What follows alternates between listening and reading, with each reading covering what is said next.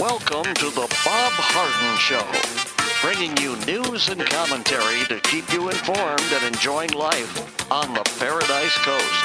And now, here's your host, Bob Harden. Good morning. Thanks so much for joining us here on the show. It's brought to you in part by the good folks at Johnson's Air Conditioning. Johnson's Air Conditioning is Naples' longest established air conditioning company. You can find out more by visiting johnsonsairconditioning.com. Also brought to you by Life in Naples magazine. Be in the know and stay up to date by reading Life in Naples. The website is lifeinnaples.net. We have a terrific guest for today's show, including Mark Schulman. Mark is the founder and publisher of HistoryCentral.com. We'll be talking about current global events. Larry Reed is the president emeritus of the Foundation for Economic Education. We'll talk a little bit about George Orwell, interesting life and interesting background. And Jim McTagg, former Barron's Washington bureau chief and author of a couple of great murder mysteries as well. It is August the 23rd, and on this day in 1927, despite worldwide demonstrations in support of their innocence, Italian-born anarchists Nicola Sacco and Bartolomeo Vanzetti were executed for murder. On April the 15th, 1920, a paymaster for a shoe company in South Braintree, Massachusetts, was shot and killed along with his guard. The murderers, who were described as two Italian men, escaped with more than $15,000. After going to the garage to claim a car that the police said was connected with the crime, Sacco and Vanzetti were arrested and charged with the crime. Although both men carried guns and made false statements upon their arrest, neither had a previous criminal record. On July the 14th, 1921, they were convicted and sentenced to die. Anti-racial sentiment was running high in America at the time, and the trial of Sacco and Vanzetti were regarded by many as unlawfully sensational. Authorities had failed to come up with any evidence of the stolen money, and much of the other evidence against them was later discredited. During the next few years, sporadic protests were held in Massachusetts and around the world calling for their release, especially after Celestino Medeiros, then under a sentence for murder, confessed in 1925 that he had participated in the crime with Joe Morelli and the Joe Morelli gang. The state Supreme Court refused to upset the verdict, and the Massachusetts Governor Alvin T. Fuller denied the men clemency. In the days leading up to the execution, protests were held in cities around the world, and bombs were set off in New York City and in Philadelphia. On August the 23rd, Sacco and Vanzetti were electrocuted.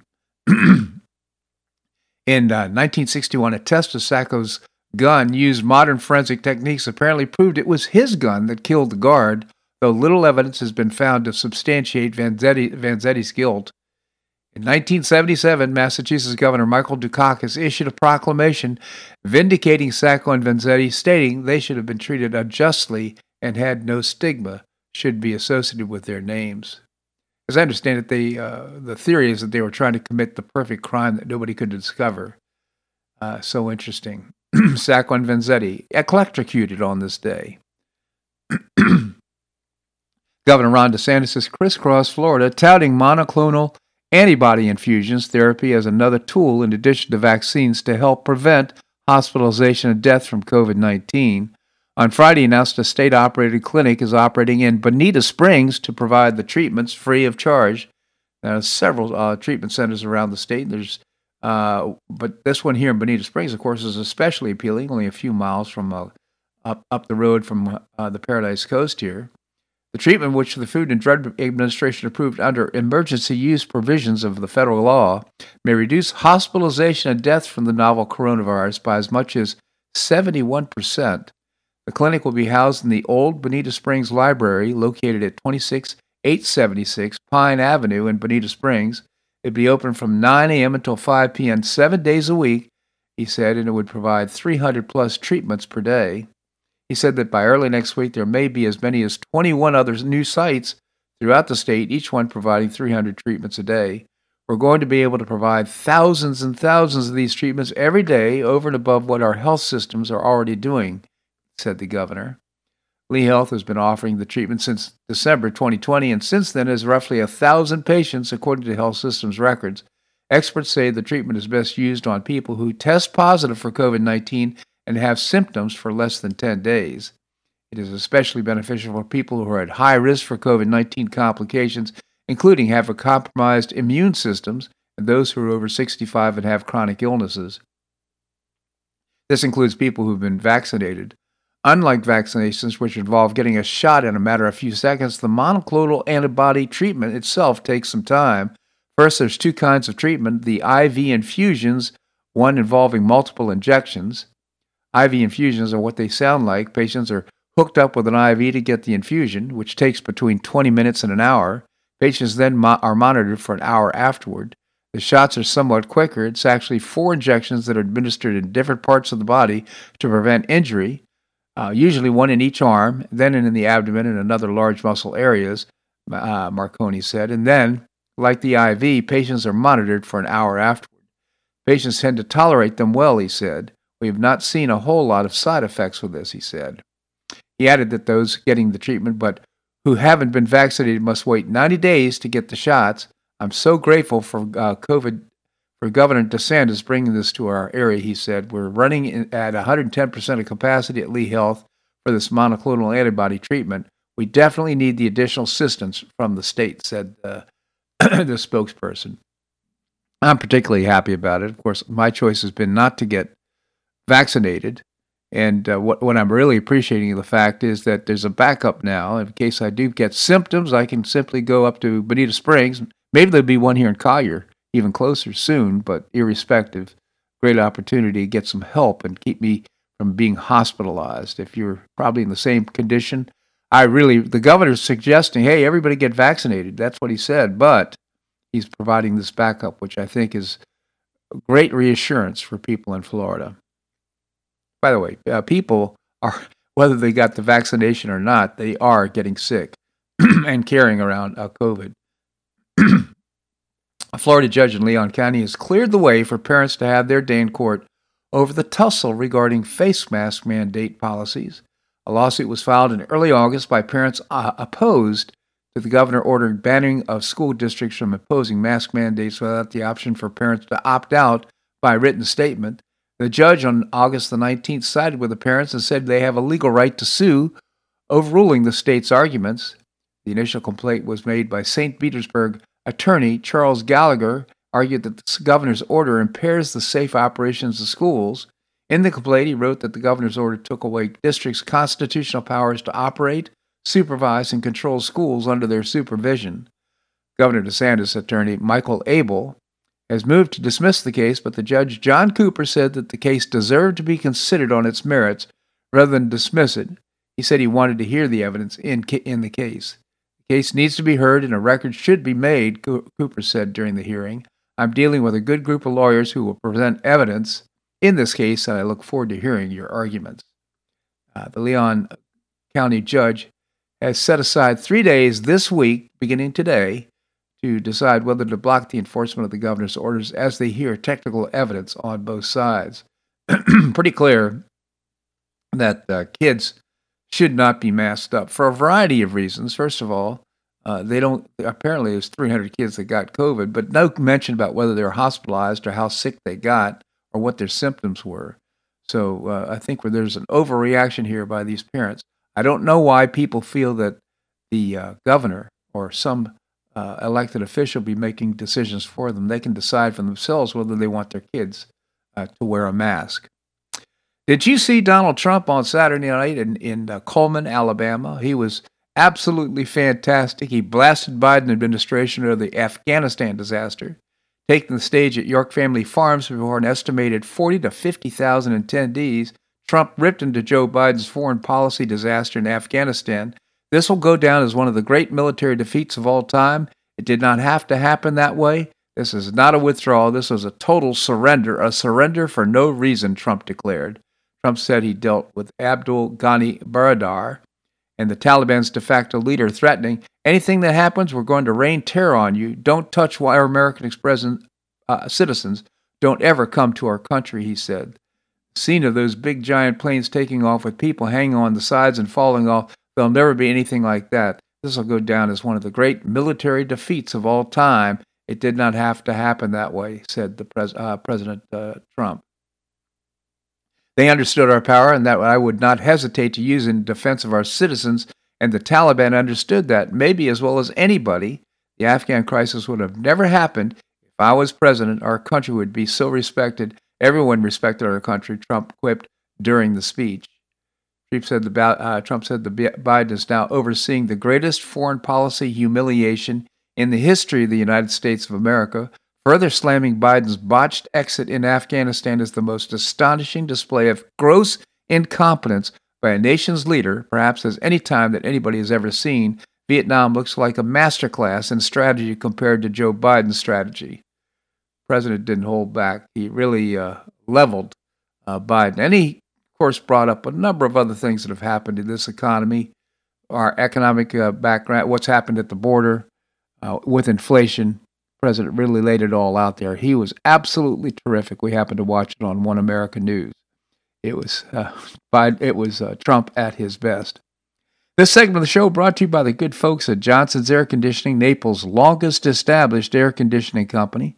Visit johnsonsairconditioning.com. Also by Life in Naples magazine. Be in the know and stay up to date by reading Life in Naples. The website is lifeinnaples.net.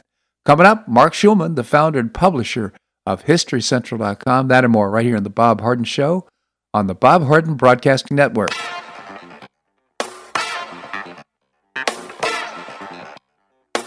Stay tuned for more of The Bob Harden Show here on the Bob Harden Broadcasting Network.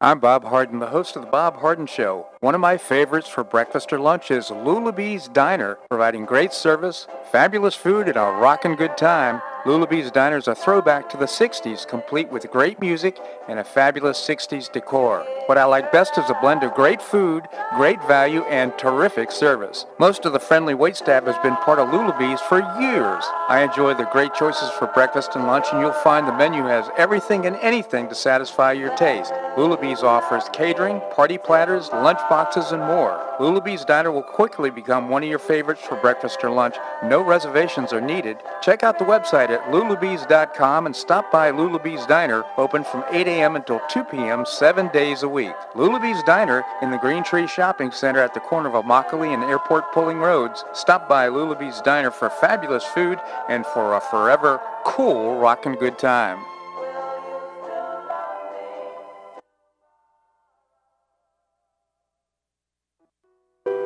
Did you know St. Matthew's House operates the only emergency homeless shelters in Collier County? St. Matthew's House provided more than 500,000 hot meals to those in need last year, and since 2010, 527 men and women have graduated from the St. Matthew's House Justin's Place Addiction Recovery Program. For over 30 years, St. Matthew's House has provided innovative solutions to fight homelessness, hunger, substance abuse, and poverty in Southwest Florida. And you can help St. Matthew's House in this life-transforming work by patronizing the St. Matthew's House thrift stores, Cafe M25, car wash and detailing center, and award-winning catering operations. For more information, visit stmatthewshouse.org. That's stmatthewshouse.org. St. Matthew's House is a 501c3 not-for-profit organization and does not solicit government funding.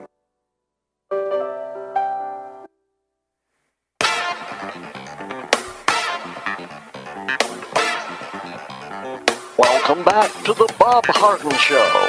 And now here's your host, Bob Harden. Thanks so much for joining us here on the show. It's brought to you in part by the Foundation for Government Accountability. I proudly serve on their board. Among other things, they create policies and programs to get able-bodied folks off of welfare and back to work. It's a moral imperative, and you can find out more by visiting thefga.org. Coming up, we're going to be visiting with Jim McTagg. Right now we have with us Mark Schulman. Mark is the founder and publisher of a terrific multimedia website. It's called HistoryCentral.com. He's also the author of several books, mainly on past presidents. Mark, thank you so much for joining us here on the show. Always a pleasure, Bob. Thank you, Mark. Well, right now, Afghanistan is consuming the news, and I wanted to start off by getting your thoughts. Yeah, so we're a week in. The U.S., the administration seems to have recovered to some extent from their initial total surprise. Look, we're going to look back at this in many different ways. Number one, we'll say that Osama bin Laden won. He wanted the United States to come fight in Afghanistan. We came, fought in Afghanistan, and we lost in Afghanistan because we didn't have the will. Now, interesting question whether it ever made any sense and everything else like that, and probably we should have pulled out. First of all, the big mistake number one was in 2001, taking our eye off the ball and invading Iraq instead of doing everything we can to find Osama bin Laden back then, including going into Pakistan if necessary. But we did that, and maybe we should have just killed Osama bin Laden and left the country. But we committed ourselves to something, and we gave up on our commitment. Now, maybe it was a job that could never have been done. It's quite possible. We won't know, the agreement that was made for our withdrawal was basically a surrender agreement the Taliban made behind the Afghan government back. Maybe it was the only way to get out without Americans being shot, but that's what we did. That was the agreement that the previous administration did. President Biden had the opportunity to say no, but he would have had to send back troops. In other words, by the time he took office, only 2,000 troops in Afghanistan. To give you some sort of an idea, during the Obama administration, we had as many as 100,000. Before the final pullout by the Trump administration, we had 10,000. 2,000 was certainly not going to be enough. All those people saying we could just have left 2,000 troops, that was absurd. 2,000 troops could not have defended themselves against Taliban attacks, and the Taliban weren't attacking only because we were pulling out. So those were the choices. We could either gone back in and continue to fight this, whatever we want to call this, forever war, or we could give up with what we did. Yeah. One of our problems, I think, is that we've come to the conclusion that conflicts like Afghanistan, we kept on saying they can't be determined by a military solution. But that's not the case. When your enemy insists on a military solution, he got one. So the Taliban just won. They didn't need a political solution. Similarly in Syria, where Assad was going to go to any sort of means to win, and he won. There was a military solution, Syrian military solution with the Russian help. Which doesn't mean we should have intervened, and doesn't mean we should have stayed. Again, it's a very hard call, and I'm not willing to make it on the potential bodies of additional American servicemen, but we need to understand what we did. Yeah.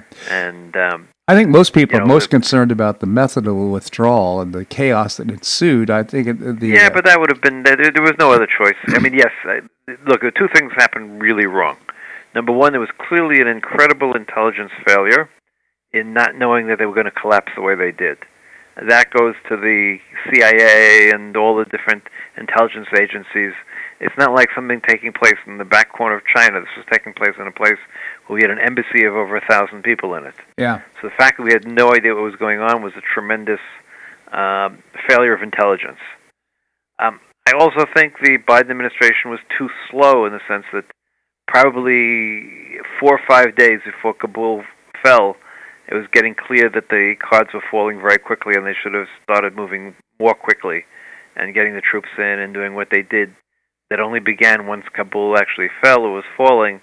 They should have probably started 4 or 5 days earlier. But that's what we're talking about, 4 or 5 days. That was the biggest mistake. But look, considering how terrible it is, they've managed to get most of American allies in the world to participate in this withdrawal venture, getting as many Afghanis out as possible. The Taliban are now giving the United States until September 11th. So that's an extra 2 weeks, basically, to continue to take out Afghanis and find additional Americans. So, Mark, help me understand, why would you take out the military first, leave all the equipment there, and then... The equipment was left for the Afghani army. There wasn't an American military. It was the equipment of the Afghan army that we had given and trained the Afghan army. I mean, what, were we supposed to disarm the Afghan army and leave? I mean, yes, obviously, in retrospect, the fact that they were going to lose, we should have done that. But that was not the plan. The plan was they were going to continue fighting. So it wasn't our military equipment we left. We left the equipment for the Afghani army to continue fighting. So that's just a ridiculous point. Well, that's not ridiculous. That's their equipment. You can make the argument they were never going to fight. They were never, okay, that was the case. That's something else altogether. But obviously, an awful lot of people thought that they were going to fight. Whether it was going to take them a year, 2 years, 5 years, or 4 months, no one thought they would collapse in 3 days. Why would you abandon the air base there, Bagram Air Base, which had several runways as opposed to one? But the runways aren't the problem right now. Bagram is further from Kabul. I mean, the point was to withdraw and draw down your silhouette as quickly as possible, so that you don't. One of the biggest problems is you don't want to have 100 people left, and then what happens? So you're trying to limit the locations that you're in, and the fact that multiple runways have no relevance. I mean, so the runways are not the limitation right now in the withdrawal. The limitation on the withdrawal or evacuation is processing the people. So would you say then, it sounds like you're advocating that what President Biden did was just right? No, I didn't say it's just right. I say there are a couple of things that are very wrong about what he did. Number one, he should have acted sooner, without a shadow of a doubt. They should have acted 4, 5, 6 days sooner when they began to see the collapse in the other cities. They should have realized there's something wrong here. Our intelligence estimates are wrong. So that's number one. That's probably the single biggest mistake. I blame the military to some extent that their contingency plans weren't in place for quicker operations. Is he doing just right? No, it's very hard to say he's doing just right. I think he's doing okay under the circumstances, which are terrible. And again, we created a terrible situation. 2 administrations, 4 administrations. You can blame, a whole series of presidents, starting obviously with President Bush, through President Obama, through President Trump, through President Biden. None of them have had a perfect record here, but neither have the American people, and neither is anyone explaining to the American people what is not at stake in the world. Again, this comes back to our other discussion, which we keep on having. No one has had a discussion with the American people to discuss what should the role of the United States be in the world. What do we want? What are we willing to give up for it? What are we willing to sacrifice for that role? What are the pluses and what are the minuses? No one's having an adult conversation about that at all. I guess my point is it's 2,500 troops there. They haven't lost a soldier in 18 months. There was stability, homeostasis. There was inertia in the situation.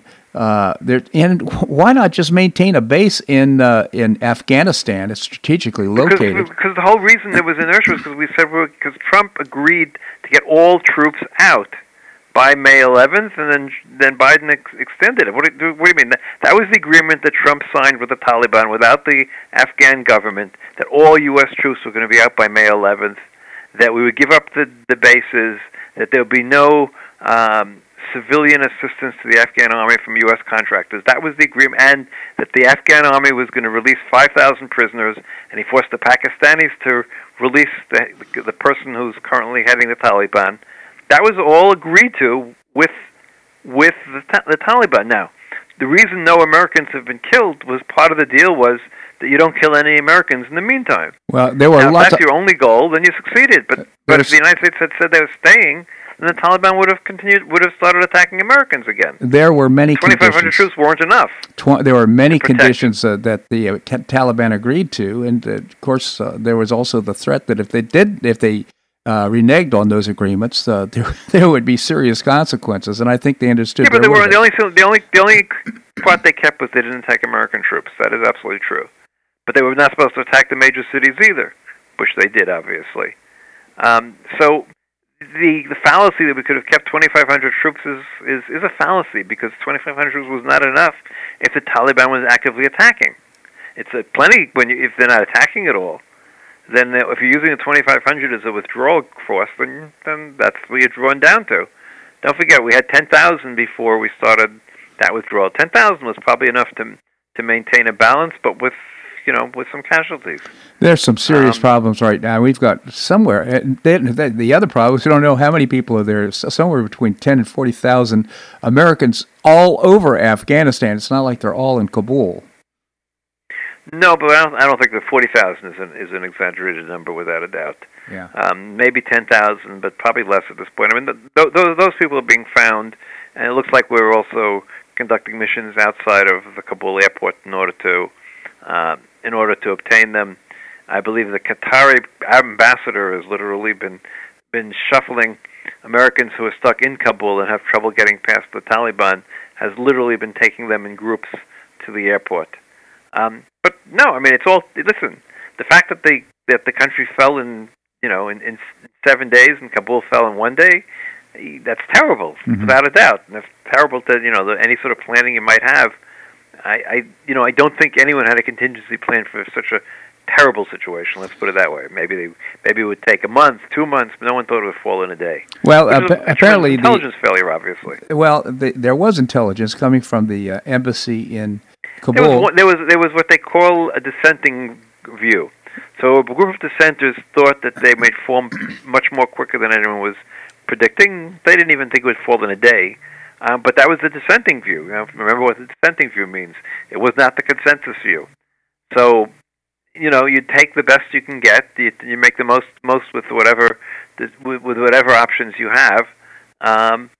Again, like I said, I fault President Biden for waiting so long, and I fault both him and the military for not having a better contingency if the worst case came.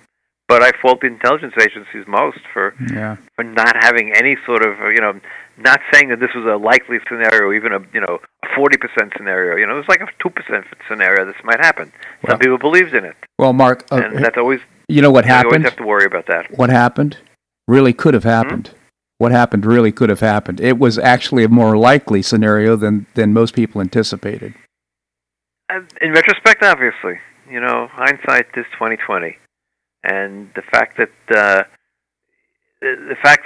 people were paid off, the fact that this was all coordinated, and whatever role we'll eventually find out Pakistan had in all this will no doubt be part of the story. But we should have anticipated it. Yes, if Pakistan was involved, we should have known about it. Yes.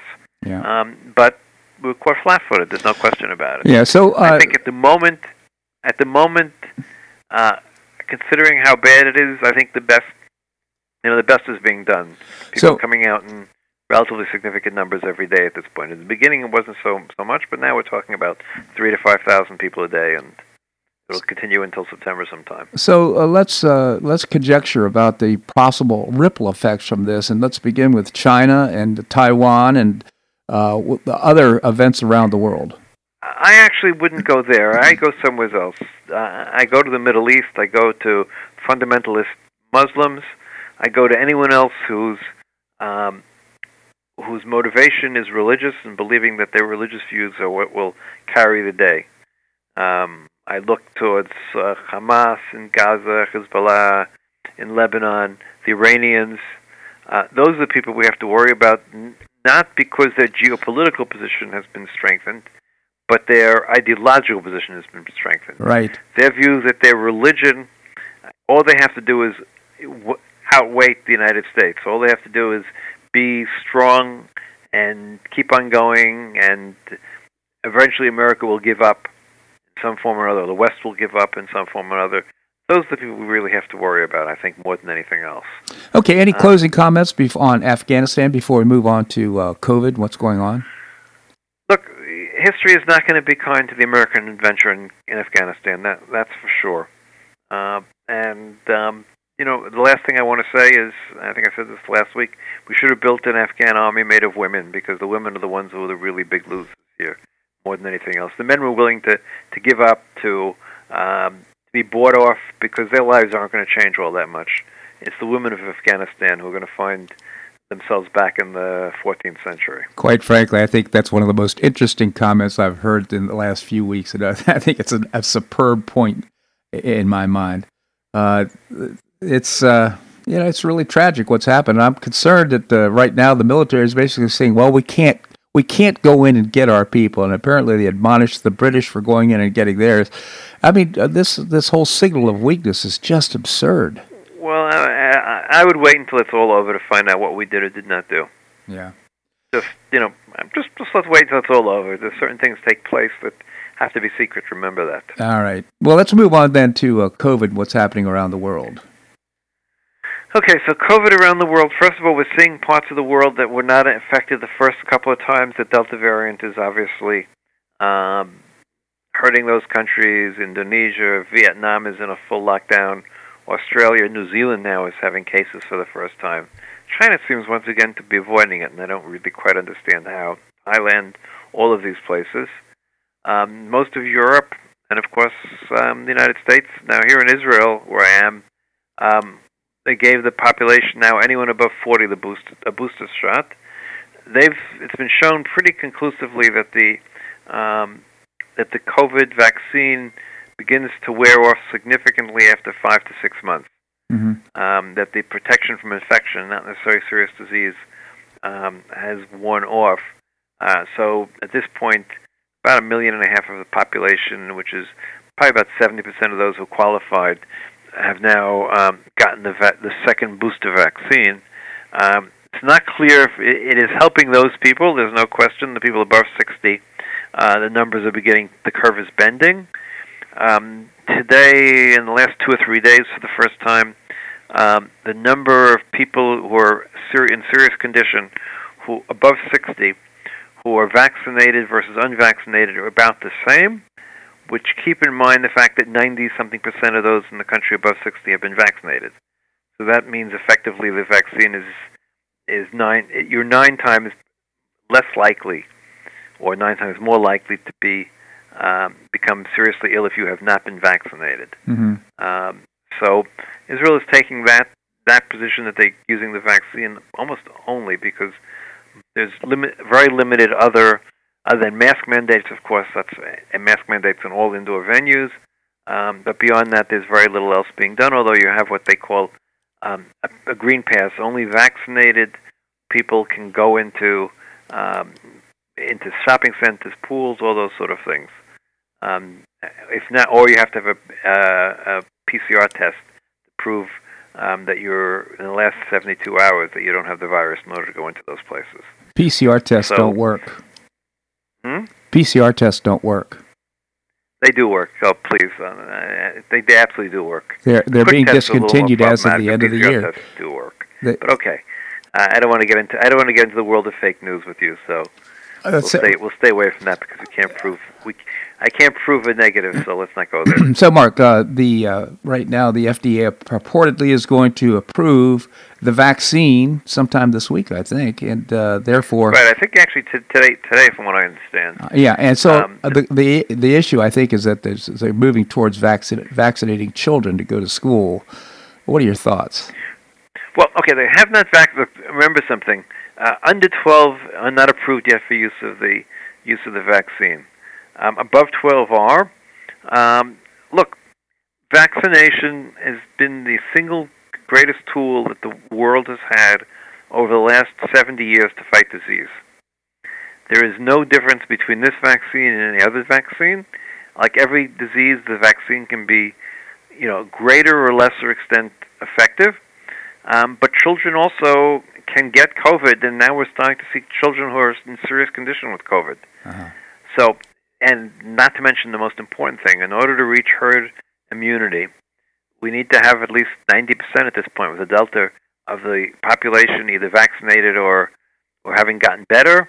And getting better, it seems, is only good for 3 or 4 months, and after that you can get COVID again. So the key is to reach herd immunity so that the virus dies. Right now, we haven't done that. That's the shame, unfortunately.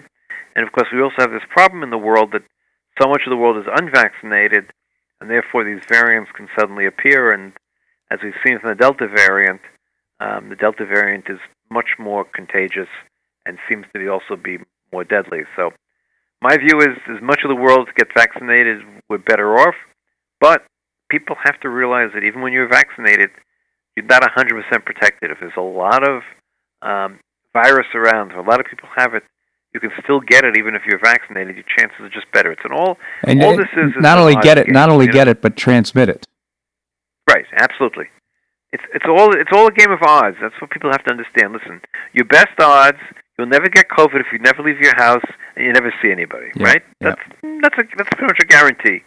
You'll never get COVID that way. The minute you start seeing people, your odds get more problematic. If all you see is people who have been vaccinated, your odds are better. And depending on how it goes, it's a game of odds, unfortunately. We're playing a game of odds with in our lives daily. We all have to make our choices of what risk we're willing to take, and it's a risk management situation. And the only solution that's ever really going to come, in my opinion, is when we have a cure for COVID. And that means that if someone gets COVID, we go to the pharmacy, we get whatever pill it might be, or whatever it might be, and that will cure COVID, and then this whole thing becomes irrelevant. Right. Remember, this all started with 2 weeks to flatten the curve. So this whole story has morphed and morphed and morphed and morphed. And I just well, so is the virus. Unfortunately, that's part of the problem. There's an interesting article in the New York Times today that I thought was very interesting, which basically said we've learned the limits of science, and that science is an evolving situation, and this virus has been the challenge because information keeps on changing. Yeah. And unfortunately, usually, medical professionals make decisions over many, many years. And new drugs are approved after many years, and new treatments are approved after many years. But here there is no time for any of that. Decisions have to be made based on the best evidence that's available at this moment. I must say, Mark, we've again run out of time before we run out of things to talk about. I will say, though, I would encourage you to check out the fact that PCR has been declared ineffective by the CDC. So this is not something this is not some left-wing makeup thing or right-wing thing. This is the CDC has declared it ineffective. So for what it's worth. Okay, I will check that one out. All right, Mark. Thank you so much for joining us here on the show. Have a great day. Bye-bye. You as well. And it's also HistoryCentral.com is the website. I hope you'll check it out. Great for kids of all ages. All right, we're going to have more here on The Bob Harden Show on the Bob Harden Broadcasting Network.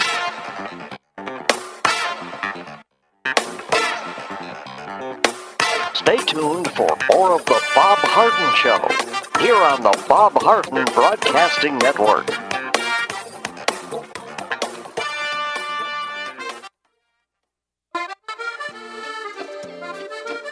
Blue Provence Restaurant is a favorite dining destination for many Neapolitans, including Linda and myself. Blue Provence, located in a historic building in the heart of Old Naples at Creighton Cove, offers a mix of French bistro cooking with bold, fresh Floridian flavors. Experience award-winning cuisine at Blue Provence and enjoy one of Florida's most extensive, eclectic, and fun wine cellars. Dining your choice of the popular Eat-In Bar, the intimate Courtyard Garden, or the beautiful Provencal Caribbean Dining Room. Enjoy a wonderful and memorable evening in a casual and relaxed atmosphere that includes a taste of Provencal hospitality. Blue Provence is open 7 days a week, all year round. Visit BlueProvenceNaples.com for reservations, everyday specials, and coming events. That's BlueProvenceNaples.com or call 261-8239. That's 261-8239. Blue Provence French Restaurant in the heart of Old Naples.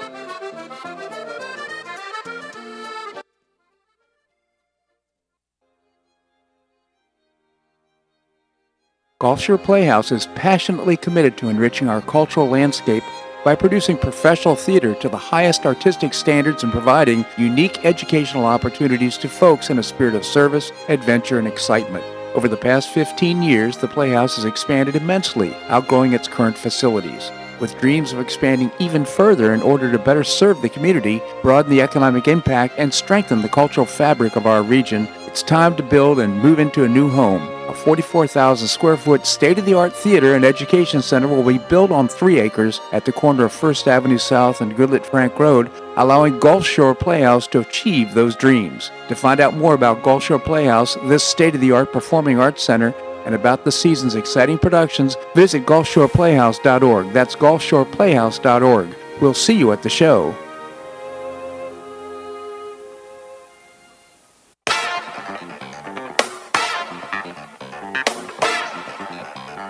Welcome back to the Bob Harden Show.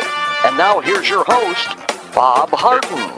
Thanks so much for joining us here on the show. It's brought to you in part by Choice Social. It's a new, refreshing social networking platform. You can download the app from the choicesocial.us website, choicesocial.us. Coming up, we're going to visit with Jim McTagg. Right now, we have with us Larry Reed. He's the president emeritus of the Foundation for Economic Education. Larry, thank you so much for joining us. It's always a pleasure, Bob. Thank you. Thank you, Larry. So, Foundation for Economic Education, maybe you can tell us about it. Okay. We are headquartered in Atlanta, Georgia. We're a private nonprofit. So when people contribute to us, those contributions are tax deductible. We have an educational purpose, which is to inspire young people in the understanding of how free markets work. Along with that, things like private property and personal character are very important to our message. We do that through the website, fee.org, online videos and commentary, and also in-person programs around the country and sometimes abroad. Terrific organization. And by the way, you're old, you're about over 30 years old, if I'm not mistaken. We were founded in 1946, so we're more than 70 years old. Well, my goodness. So a terrific organization. I've actually been to national conferences, seeing the enthusiasm of these young people. If you have somebody in your life that's high school or college age, encourage you to introduce them to the Foundation for Economic Education, fee.org. So, Larry, you wrote such an interesting piece about George Orwell, a budding libertarian. Maybe you can tell us about it. Okay. We know George Orwell, of course, for two novels that he wrote. He wrote other things as well. He was a prolific writer, in fact, but the two novels that are best known are the dystopian, futuristic nightmare called 1984, which depicts life in a totalitarian society where Big Brother government runs everything. And the earlier novel that he wrote in 1945 was Animal Farm, and that's the one in which the animals take over the farm in the name of equality, but turn it into a bloody tyranny. And it's really an object lesson in radical socialism. Boy, we're seeing unfold right now. Don't know that we have they're animals, but close to it. Yeah, in many ways. That was so interesting. So, I mean, George, well, you made mention that he is a budding libertarian. What did you mean by that? Well, you can't call him a full-blown libertarian because he himself never disavowed the label democratic socialist. But he was a strong advocate for freedoms of speech and press and assembly.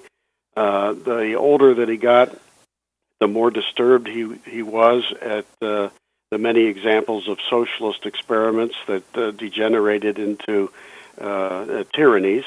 And but he died in his late 40s of tuberculosis, so he was, I think, still a work in progress.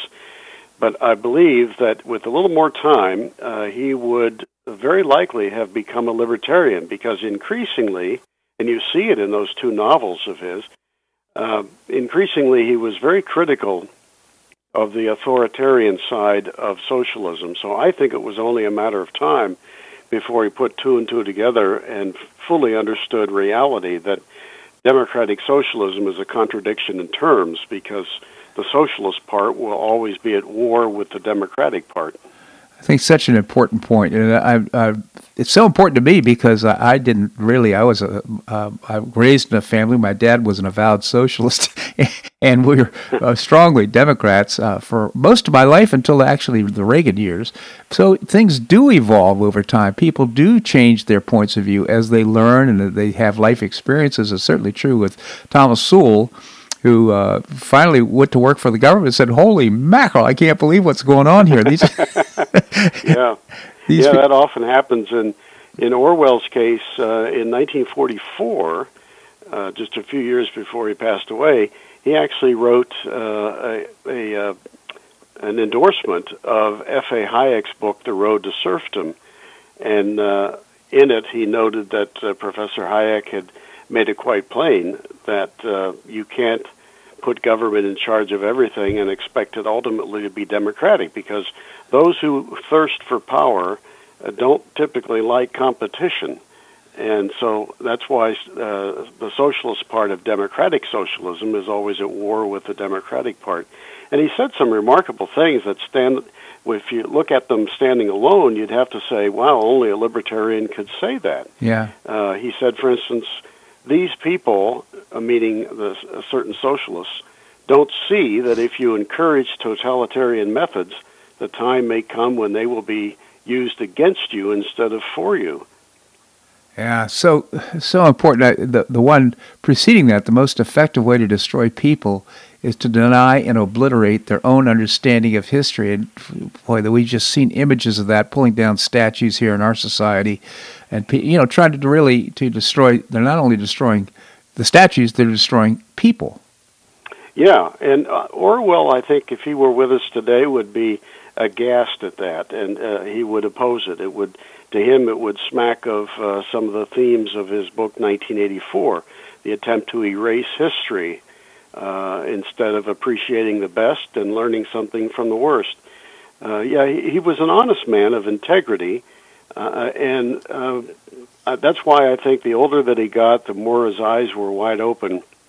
And if he had lived another 30 years, he would have seen his own Britain taken down the path of democratic socialism until it became the sick man of Europe.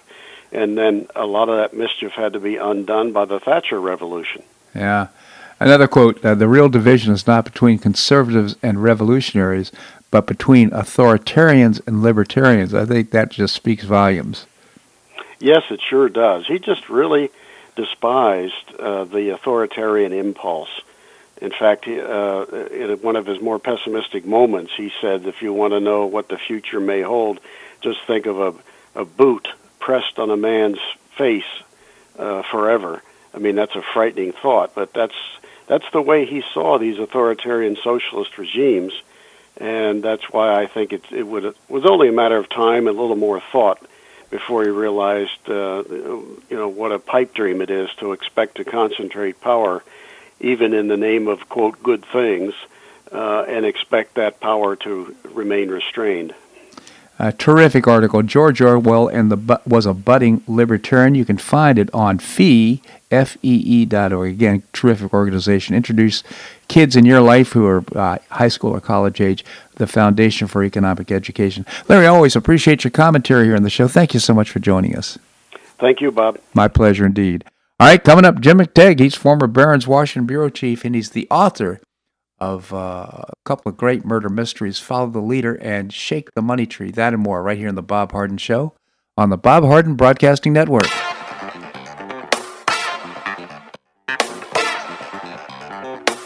Stay tuned for more of The Bob Harden Show here on the Bob Harden Broadcasting Network.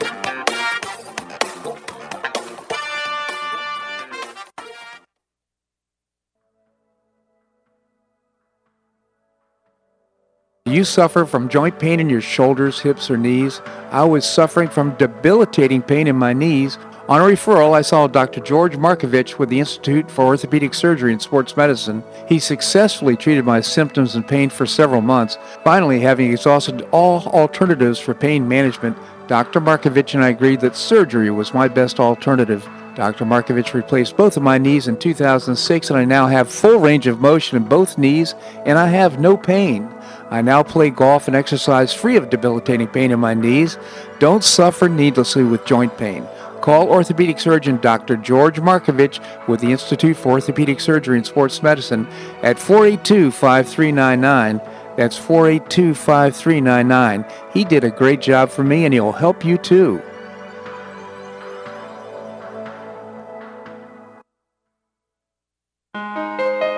You listen to The Bob Harden Show, so why not market your company to our loyal listeners? Ads are played live on each show and then archived so listeners can hear the show and your ad at their convenience. Each advertising package includes a banner on bobharden.com with a link to your website at no extra charge. Join Lulabee's Diner, Johnson's Air Conditioning, Blue Provence, and many others who advertise on the show. Call me at 598-3889, that's 598-3889, or send an email to bobharden@hotmail.com to design an ad program that's just right for your business and your budget. You'll be pleasantly surprised at the cost and the value. Several advertisers have been with me for years. Find out why by calling 598-3889 or send me an email to bobharden@hotmail.com. You'll be glad you did.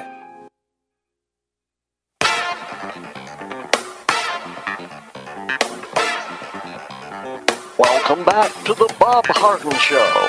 And now here's your host, Bob Harden. Thanks so much for joining us here on the show. It's brought to you in part by Gulf Shore Playhouse, bringing you professional New York-style theater at its very best. You can get tickets and find out more by visiting gulfshoreplayhouse.org.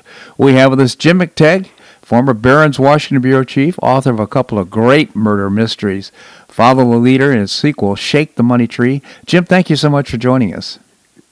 It's a pleasure to join you, Bob. Always a pleasure, Jim. So you've been looking back at the history of Afghanistan and came up with some interesting findings. Maybe you can tell us about it. Yeah, I'm looking at the, there used to be an encyclopedia company called Collier's. It was one of the big three in the encyclopedia world. And they put out an international yearbook every year. And I wrote the banking articles for the review for many years. But in 1992, they had an article on Afghanistan by Nancy Peabody Newell, the late historian from Iowa. And that was the year, 29 years ago, that the Soviet Union pulled out and Afghanistan collapsed into chaos. It's a multi-ethnic country. It's very tribal. The different ethnic groups don't get along. It has different brands of the Muslim religion. It has Sunni and Shiite, and each one has its backers. You have, I think it's Saudi Arabia backs the Sunnis, the Iranians back the Shiites. So in 1992, the country fragmented into all these armed groups, and exacerbating the problem, just like the Taliban has done today. The Mujahideen released everybody from prison, including criminals. So there was a huge crime wave and a criminal gang problem. It disrupted commerce. Famine entered the country, and hundreds of thousands of Afghanistan tribesmen fled into Pakistan, but it was funny. From Pakistan, a lot of the people who of the leading ethnic group went back into Afghanistan. So you had all this cross-border trekking. So anyway, I think we're going to see some of that in the weeks and months ahead. Yeah. As Biden tries to unscramble the mess that he initiated. He made a terrible mess. Hey, but you make an interesting point, because my understanding is that you think about the Taliban as a kind of a monolith, but it's not. Apparently, they all come from different tribes, and they're not in total agreement about anything that's going on. Correct. I mean, there will be infighting between the Taliban. Different leaders will try to assert control. You'll probably have the country divided into banditries where a local leader controls the commerce, and it'll be like if the mafia ran the United States of America, every town would have a godfather, and you'd be shaken down everywhere you went. So I think that's probably the model in store for Afghanistan. They'll get their money from selling drugs. They'll get their money from the Chinese, who want to extract minerals from the country. Pakistan, of course, has a vested interest in some kind of stability there, because there is a Taliban in western Pakistan that wants to topple that government, and it's a severe problem. So, and that's another branch of the Afghanistan Taliban.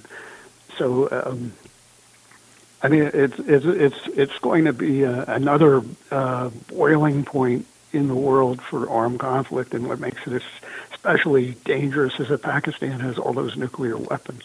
Yeah.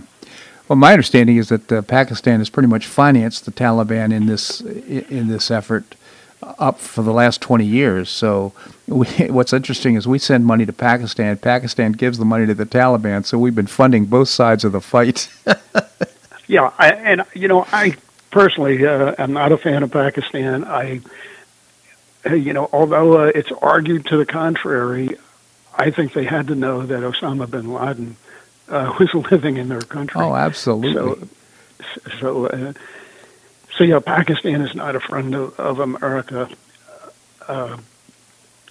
But again, I mean, I think if we have a place where a nuclear war is likely, it's probably in that area between Pakistan and India. As the situation deteriorates. If the Taliban were ever to take over Pakistan, you would have to expect that India would use a first strike, nuclear strike, to take out that adversary. I think Pakistan has 220 million people or something to that effect, with about 1.3 billion, if I'm not mistaken, in India. So India certainly is a much more rich, strong nation than Pakistan.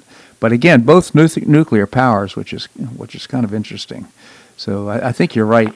That could be the area where we see the first nuclear uprise, which would be a shame, quite frankly. Now, I'm amazed. I mean, the Afghanistan situation has parallels with Biden's handling of the situation at the Mexican border, in which he created a huge surge of illegals with his rhetoric and his policies. So I mean, these are two massive failures by Biden, and yet his cheerleaders. I'm thinking of Larry Sabato at the University of Virginia, who's their political expert, are claiming that Afghanistan will do little damage to the president going forward because the American public is fixated on COVID and the vaccine rollout to younger Americans, and that Pakistan is merely a sideshow. I disagree. I think Pakistan has done enormous damage to the president, his credibility, the people's perception of his ability to run any program, let alone the country. Absolutely. And night after night, he's being beat up now on television. He's being beat up in the very liberal Washington Post. I mean, a lot of Democrats have turned against him because he's created a massive humanitarian crisis. Well, plus he's also suggested that we're going to get people out and it's not going to be Americans first. I mean, there's a time in our history, not so long ago, where if somebody were stranded someplace, you would go and get that person at all costs. And when I'm talking about an American citizens, and now his first words suggest that perhaps the American citizens are not as important as others in this operation. So I think he's lost the respect on the world stage, quite frankly. Well, he has. He's also lost control of the operation because we don't know that the people that are flying out are actually people who worked for the troops or if they're American citizens, because he's created such a massive panic that almost anybody in Afghanistan, an ordinary citizen with a carpet bag, is heading to the airport to get out. So it's just I don't think we'll ever get all the Americans out. We will never get all the contractors out. A lot of undeserving people will be rescued by virtue of the Biden fiasco, and I think it will do enormous damage to the Democratic Party in the midterm elections. Now, again, his true belief, Biden's true believers are saying no. Americans are more worried about COVID right now and the vaccine. Well, I don't agree with that, and quite frankly, he doesn't have a base. I don't know if you saw Donald Trump's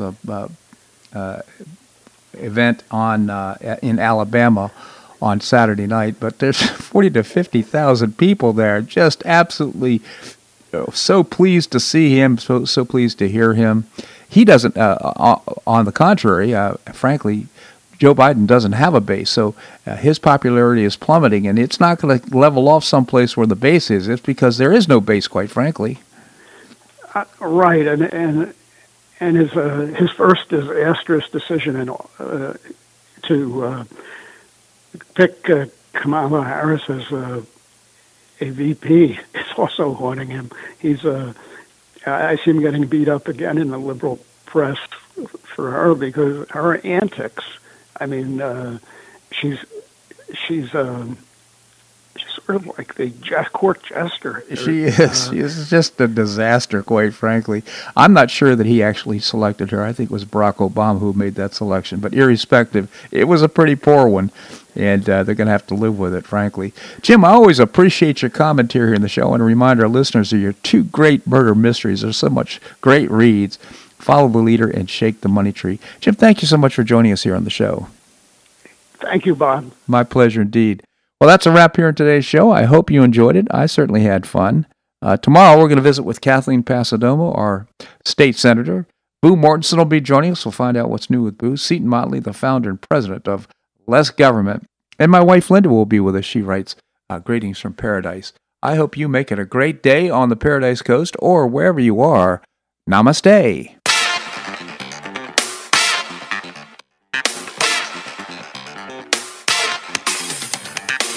Thanks so much for listening to The Bob Harden Show on the Bob Harden Broadcasting Network. For more information and audio files of previous shows, visit www.bobharden.com.